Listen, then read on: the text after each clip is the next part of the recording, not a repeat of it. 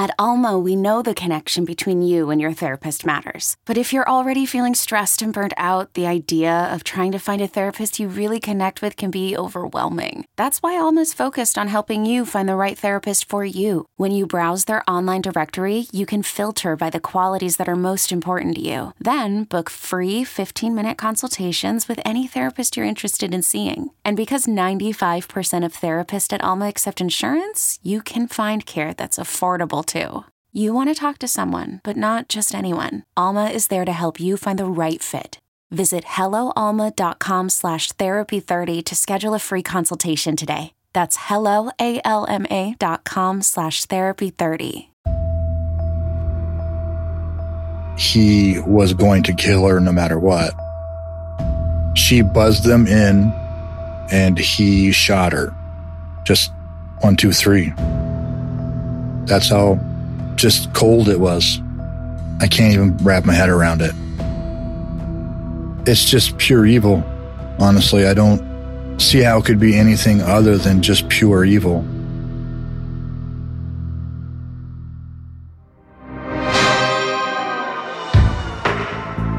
It's November 12th, 2013. At 12:01 p.m., 15 miles south of Detroit, Michigan, police in the small city of Taylor respond to a silent alarm triggered at a payday lending business. They arrive to find the door locked, no sign of a crime in progress, but no one seems to be inside. Officers break the glass door to enter, and behind the counter they find the clerk, a 30-year-old single mother of 2, lifeless on the floor, with bullet holes in her chest and head. Her killer has vanished without a trace.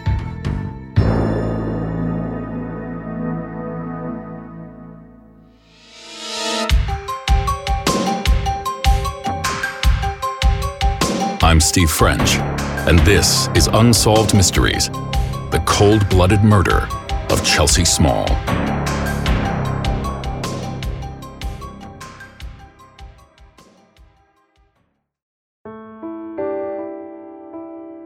Chelsea is a very outgoing person. She's a beautiful person. You know, we believe in the spiritual context that she's still here.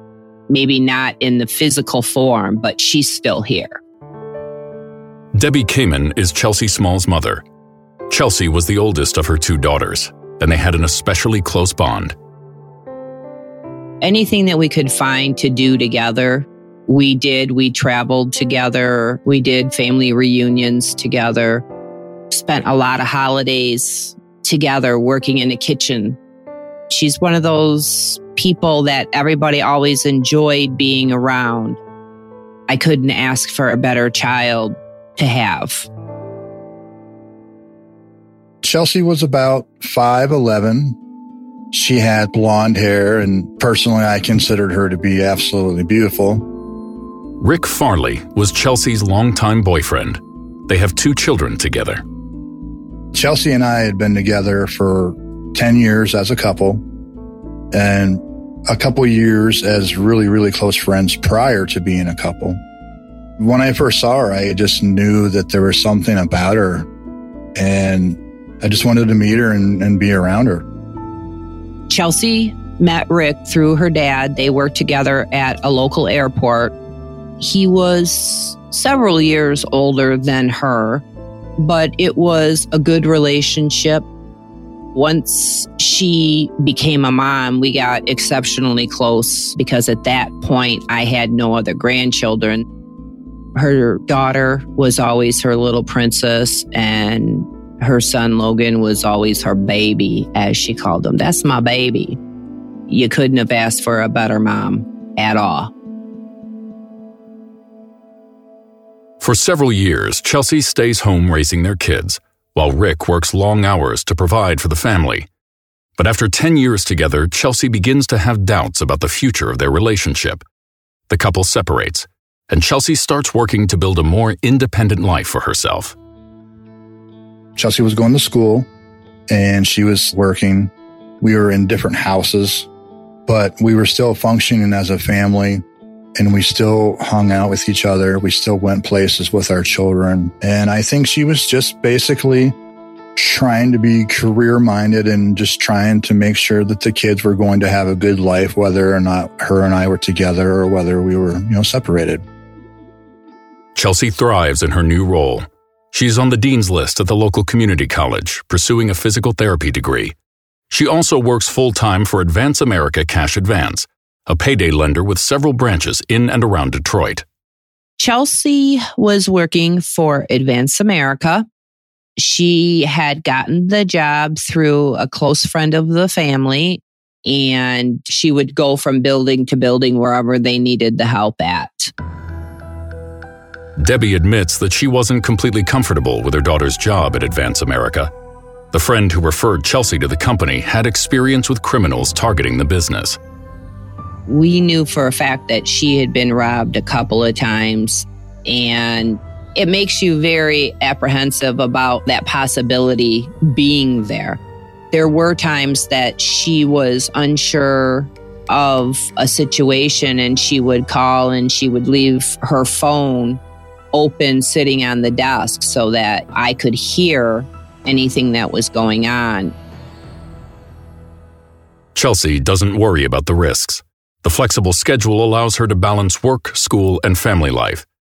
Shortly before her son Logan's 5th birthday, Chelsea asks another employee to trade shifts so she can celebrate Logan's birthday with her family.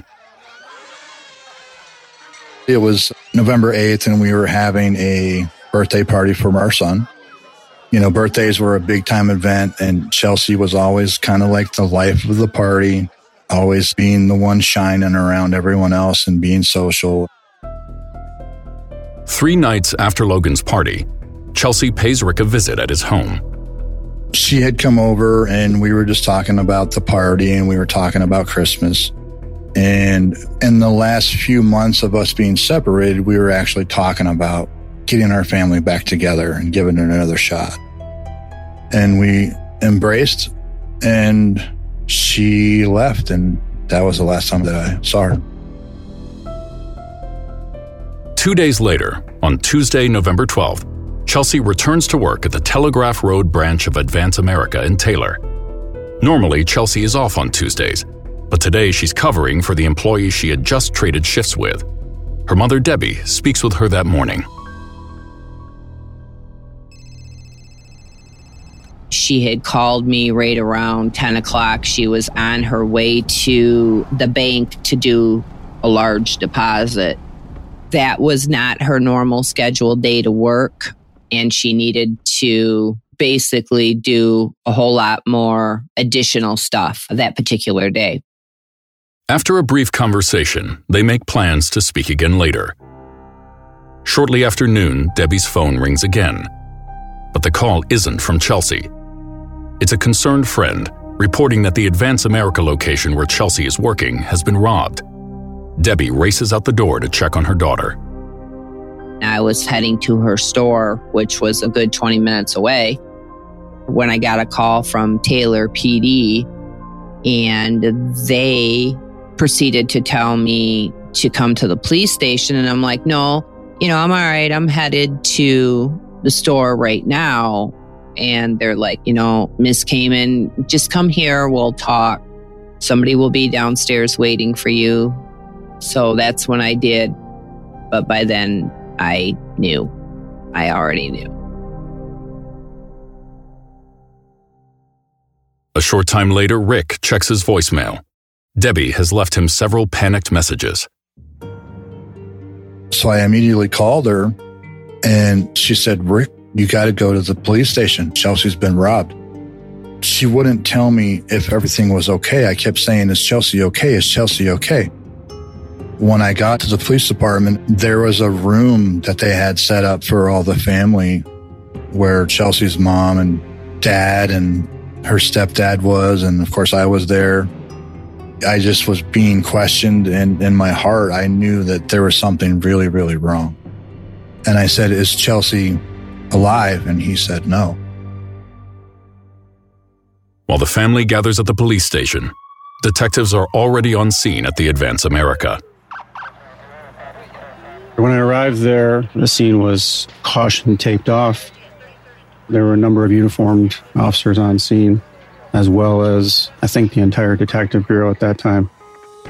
Stephen Schwein is a retired detective with the Taylor Police Department. He is the original lead investigator assigned to Chelsea Small's case and was one of the first to arrive at the scene of the crime. I met with my partner. He and I stepped into the business, and I went around to the back of the counter where I encountered Chelsea lying on the floor, made some quick observations of the inside of the business, and then in standard practice, we secured a search warrant for the business. Crime scene technicians start collecting physical evidence from the scene. At the same time, officers canvass the stores nearby, hoping to locate witnesses. The business was located in a strip mall. It was positioned on northbound Telegraph, just south of 94 in the city of Taylor. That's a main north-south thoroughfare that runs all the way from the Ohio border north. The strip mall itself contained a pizza store on the far north end. There was a vacant storefront, so to speak. Then there was the check cashing store, and the furthest business south was a cell phone store. Surprisingly, no one at the nearby businesses saw or heard the shooting take place, or noticed anyone that seemed suspicious in the area. Next, officers fan out into the neighborhoods directly behind the strip mall to continue their search for witnesses. We had investigators that went up and down the road there and knocked on all of the residences in hopes of developing a witness that may have seen the defendant run back through there, a car that looked out of place, the defendant getting into a car and fleeing the area. There are no witnesses to the killer's escape. But back at the crime scene, investigators discover a critical piece of evidence. A surveillance camera inside the store has captured Chelsea's murder in chilling detail. Chelsea is seated at the counter. You can see her look up in the direction of the front door. She leans a bit to the left and presumably releases the lock on the door because it's a business that you have to be buzzed into. The defendant walks up to the counter with this bag with drawstrings on it. There's an exchange of some sort between the two of them that is literally split second. The defendant pulls a pistol out of the bag and immediately shoots Chelsea.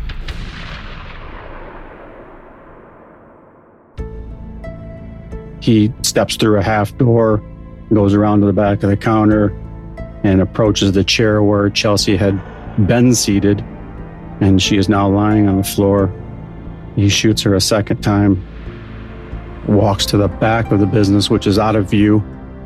It's back there for a matter of seconds, comes back out into camera view, steps over top of Chelsea, removes an amount of cash out of the register, places it into the bag that he had brought into the business, and then casually walks out the front door.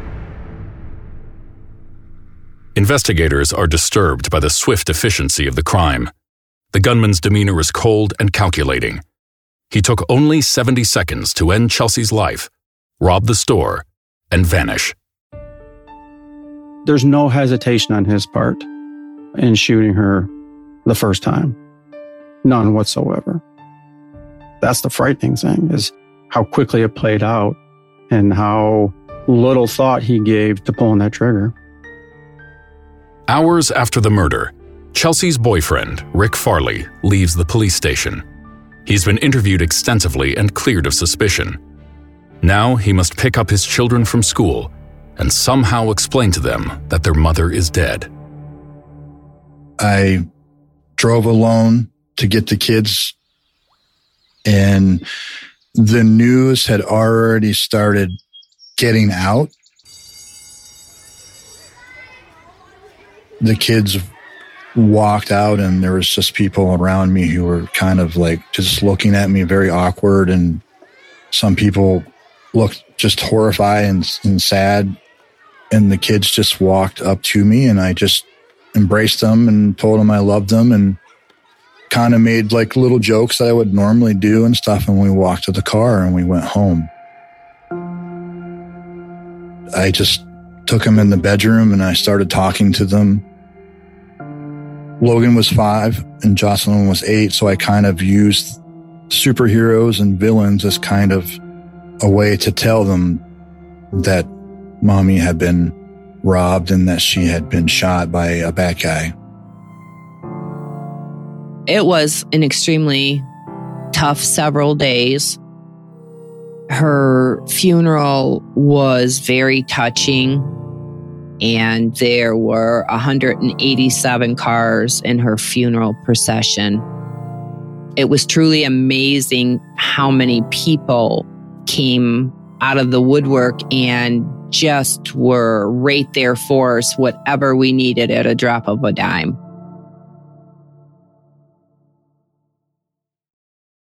Hey, Unsolved Mysteries listeners, I'm here to tell you that there's no reason to panic the next time you're searching for the perfect gift. Now you can use gift mode on Etsy. Gift mode on Etsy takes the stress out of gifting, so you can find the perfect item for anyone and any occasion. It's easy. Just tap or click gift mode on your Etsy app or Etsy.com. Then answer a few short questions about who you're shopping for and what they like. And gift mode instantly gives you curated gift ideas based on hundreds of personas. There's a lot of pressure around gifting. I usually have a hard time thinking of gift ideas for family members, and sometimes I get super stressed trying to find the perfect thing. But now with gift mode on Etsy, I can search hundreds of gifting personas and find so many incredible items. And I actually just found the perfect gift for my fitness fanatic sister. Now it's simple to find gifts made by independent sellers for all the people in your life. So whether you need a housewarming gift for the new homeowner or a birthday present for the pickleballer, gift mode has you covered. Need to find the perfect gift? Don't panic. Try gift mode on Etsy now. Want to teach your kids financial literacy, but not sure where to start? Greenlight can help. With Greenlight, parents can keep an eye on kids' spending and saving, while kids and teens use a card of their own to build money confidence. As a parent, you can send instant money transfers, set up chores, automate allowance, and more. It's a convenient way to run your household, customized to your family's needs, and the easy way to raise financially smart kids. Get started with Greenlight today and get your first month free at greenlight.com/Odyssey. Police are hoping this surveillance video will help them solve the murder of Chelsea Small. Tonight, the reward has been raised to $2,500 for information that leads to the person who shot and killed the mother of 2 during her shift at a check cashing store. Her family is desperately hoping for a break in the case. The surveillance video doesn't give us a quality view of his face. What it does give us is what I would consider a quality description of him physically. We believe him to be, somewhere between the ages of 35 and 50, about 5'10". He's got shoulder length, dark colored hair, well beyond the collar of his jacket. He has a slouch to him, a hump or a curve to his back, so to speak, when he walks. The light colored t-shirt of some sort, dark colored jacket, a dark colored ball cap, and what appears to be work boots of some sort. He was wearing dark colored pants, like a utility pant, almost as though they have pockets on the outsides of the thighs. And there's a white label on the hip. Perhaps it's a uniform of sorts that would be worn like in a machine shop or something like that, and would be laundered by a commercial company. Could the gunman's pants be part of a uniform assigned by his employer? It's one more avenue for detectives to explore. But what draws the eye of investigators more than the suspect's clothing is what he's not wearing. The surveillance cameras inside the business are, they're not hidden. They're right there out in the open. But there seemed to be no concern with the surveillance cameras inside the store. No effort to conceal his face at all. It certainly doesn't appear as though he was wearing gloves during the incident. So no real effort to disguise himself whatsoever. I've got to assume that as quickly as this played out, that he spent some time to quote unquote case the business, I think. If the suspect was aware of the security camera, why wouldn't he try to hide his identity? That detail only adds to the mystery that investigators must solve. They also find the check cashing store a strange target for a daytime robbery. Thousands and thousands of cars travel Telegraph Road or US 24 on any given day. From a criminal standpoint, I think it's a terrible target just from the sense of how much foot traffic and how much car traffic is present through there, and what's the likelihood of being seen. On closer examination, the surveillance video also reveals an important clue about the identity of Chelsea's assailant. The way the suspect handles his weapon tells investigators he may have extensive firearms training. The firearm malfunctions twice. Each time that he shoots it, it malfunctions. It's a semi-automatic pistol, and when that round misfires, you have to physically pull the slide or the top of that pistol back in order to hopefully clear that round that's jammed. And there was no hesitation on the part of the defendant when it came to clearing that malfunction. And, as police officers, we practice and practice and practice to make sure that we're proficient if and when that time comes. That's how I draw the conclusion that he's spent his fair share of time with firearms, specifically with handguns. The manner in which he clears that jam twice is indicative of that. Where could the gunman have become so proficient with firearms? Investigators speculate he may have received training from the military, or perhaps held a job in security or even law enforcement. But there's a detail about the suspect's weapon that hints at a different, more sinister possibility. Visible on the surveillance video is what appears to be a suppressor, commonly referred to as a silencer. In my 15 years as a detective, I never handled a robbery case that involved the use of a suppressor. We reached out to area departments, and no one that we spoke to has handled a case in our area that involved the use of a suppressor. The use of a silencer, the second shot to the head, and the suspect's calm demeanor all suggest he's an experienced killer. Is it possible that he entered Advance America that day not to steal money, but instead to take the life of Chelsea Small? This is something that I and the other investigators in the office have tossed around back and forth, the whole idea of motive. What's the motive here? Right? I mean, there's one school of thought that it's a robbery that really goes sideways. And then, the other school of thought thinks that he goes there just for the sole purpose of killing her for some reason. Investigators look extensively into her background, but find nothing even remotely suspicious to indicate that someone wanted Chelsea dead. She wasn't even supposed to be there that day, so I'm not sure how she would have been necessarily targeted. There was also the idea that someone else that should have been there was not, and this person was targeting the other person. Is it possible that Chelsea was not the killer's intended target, but an unfortunate victim of mistaken identity? Nothing suggests to us that there was any involvement on the part of the employee that Chelsea had switched shifts with that day. We looked into all of the employees that were working there at the time, and there was nothing within those individuals that helped identify a potential suspect. Whatever the suspect's motive, to get inside the store, he needed Chelsea to push a button and let him in. For Chelsea's mother, the ease with which her daughter unlocked the door suggests she may have known her killer. She let him in without a blink of the eye, not asking him to remove his hat. Didn't bat an eye, let him in like she knew him. If she would have not known him, it would have been like in the past. She would call me and she would say, "Mom, I'm going to leave my phone open." And I'd be like, "Okay." She didn't even attempt to do that. So whoever this person was, she knew well enough not to feel the need to call me. Taylor PD has conducted a thorough investigation into everyone Chelsea knew. But could there be an unknown acquaintance the detectives missed? At one point, Chelsea did have a customer when she worked at one of the other stores who continued to hound her about going out and wanting to go dating with her. And I remember her telling me that he was an older guy. That person is a big question in my mind, but I don't remember a name of who this person was.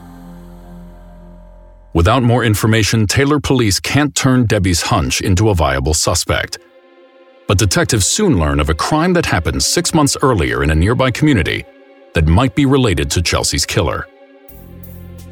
Early on, we had received some information about a burglary that had occurred in Jackson, Michigan, and it had occurred at a sporting goods store.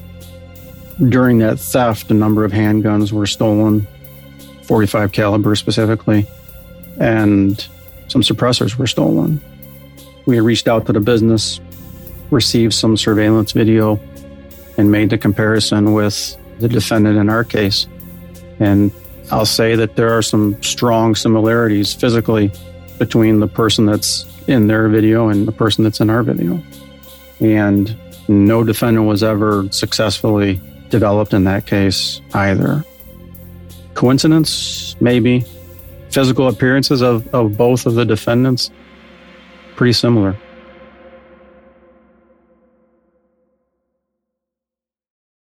Knowing how to speak and understand a new language can be an invaluable tool when traveling, meeting new friends, or just even to master a new skill. But it's not always simple when you're bogged down by textbooks and structured classes. That's why so many people trust Rosetta Stone. Rosetta Stone is the most trusted language learning program, available on desktop or as an app. It truly immerses you in the language you want to learn, like Spanish, French, Italian, Chinese, and more. You won't just be studying English translations. The Rosetta Stone intuitive process helps you pick up a language naturally, first with words, then phrases, then sentences. Don't put off learning that language. There's no better time than right now to get started. For a very limited time, listeners can get Rosetta Stone's lifetime membership for 50% off. Visit rosettastone.com/rs10. That's 50% off unlimited access to 25 language courses for the rest of your life. Redeem your 50% off at rosettastone.com/rs10 today.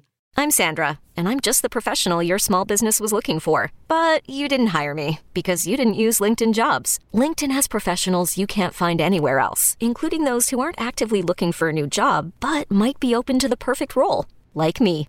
In a given month, over 70% of LinkedIn users don't visit other leading job sites. So if you're not looking on LinkedIn, you'll miss out on great candidates, like Sandra. Start hiring professionals like a professional. Post your free job on linkedin.com/recommend today. The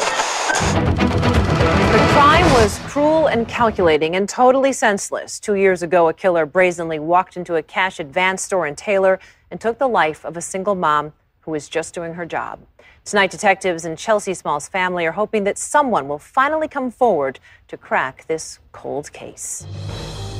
Chelsea's killing sent shockwaves through the community, and in the years that followed, local media continued to keep her story alive. Images and clips from the surveillance video circulate regularly in the news and on social media. Taylor police follow up on every lead that comes in, but Chelsea's killer remains at large. Over the years, we have received hundreds of tips from people. I've had tips from, I gambled next to this guy at one of the local casinos at the blackjack table back on such and such date, all the way up to he's my neighbor, he's my relative, and everything in between. None of those tips have panned out, unfortunately. I retired back in 2016, and I get emotional about it, right? It was tough to leave this case behind. It really was. I could understand us having such difficulty in closing the case if we didn't have surveillance video and we didn't at least have something to go on. Yeah, the video is not great, but it's not horrible either. It gives us a lot to work from. And I'm really, really surprised that we haven't developed a defendant out of what we have. I didn't know Debbie, Chelsea's mom, before this incident. And, now almost 8 years later, I can honestly say that I consider her a friend. And we speak often. And, I still hear the pain in her voice when we talk, along with the rest of Chelsea's family. It's really, really difficult to have not been able to give them the closure that they are absolutely deserving of. Who killed Chelsea Small? Was his motive money, or was it murder? Unless new information is revealed that can shed light on these questions, investigators and Chelsea's family can only speculate. I don't believe it was someone targeting Chelsea for any reason. There's a lot of people that have said that it was someone that was driving through town and just wanted to do a robbery and then split. I don't know if I believe that, you know. He had a silencer on his gun, so you don't put a silencer on your gun unless you intend on shooting someone. It's just pure evil, honestly. I don't see how it could be anything other than just pure evil. Whatever his motive, the mysterious gunman did not only take Chelsea's life that day. Her family still grieves her loss and struggles to move on while her killer remains free. We've watched these children cry. We've watched them be alone. I would get the little plant that, Logan was in kindergarten that he would bring home on Mother's Day. It should have not have come home to me. It should have came home to her. He completely and utterly took away a young mother's joy at raising her children. How does somebody walk away and just completely just disappear? I feel like just the right pair of eyes hasn't seen this case or has not wanted to talk. And I do believe that he's done it before, and I do believe he'll do it again. And maybe that will be where he'll get tripped up and we'll get the information that we need in order to completely track him down.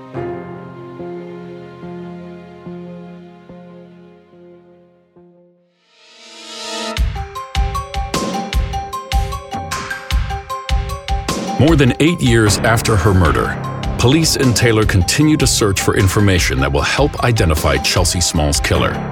Their hope is that someone who knows the suspect will see the surveillance video and come forward with a tip. Police believe the gunman to be a white male between the ages of 35 and 50, approximately 5 feet 10 inches tall, with longish dark hair, and who walks with an irregular gait. He is very comfortable with firearms, possibly a gun enthusiast who frequents shooting ranges or gun shows. The work pants seen in the video may be recognizable to someone in the same profession. It has been suggested he could be a truck driver, and with the crime scene's proximity to 2 interstates, he could be from anywhere in the country. Advance America and Crime Stoppers are offering rewards totaling more than $50,000 for information that leads to the arrest of Chelsea's killer.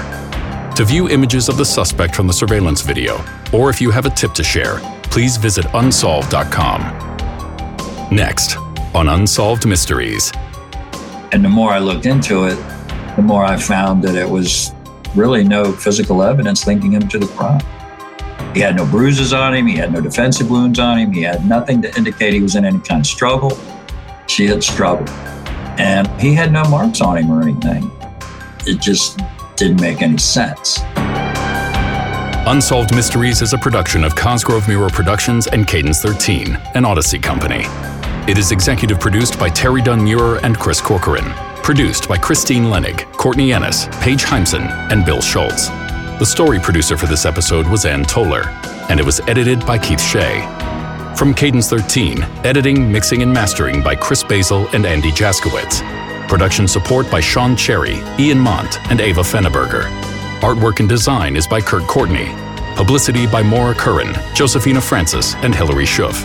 The original theme music was composed by Gary Malkin and Michael Boyd. Thanks for listening to episode 41 of Unsolved Mysteries.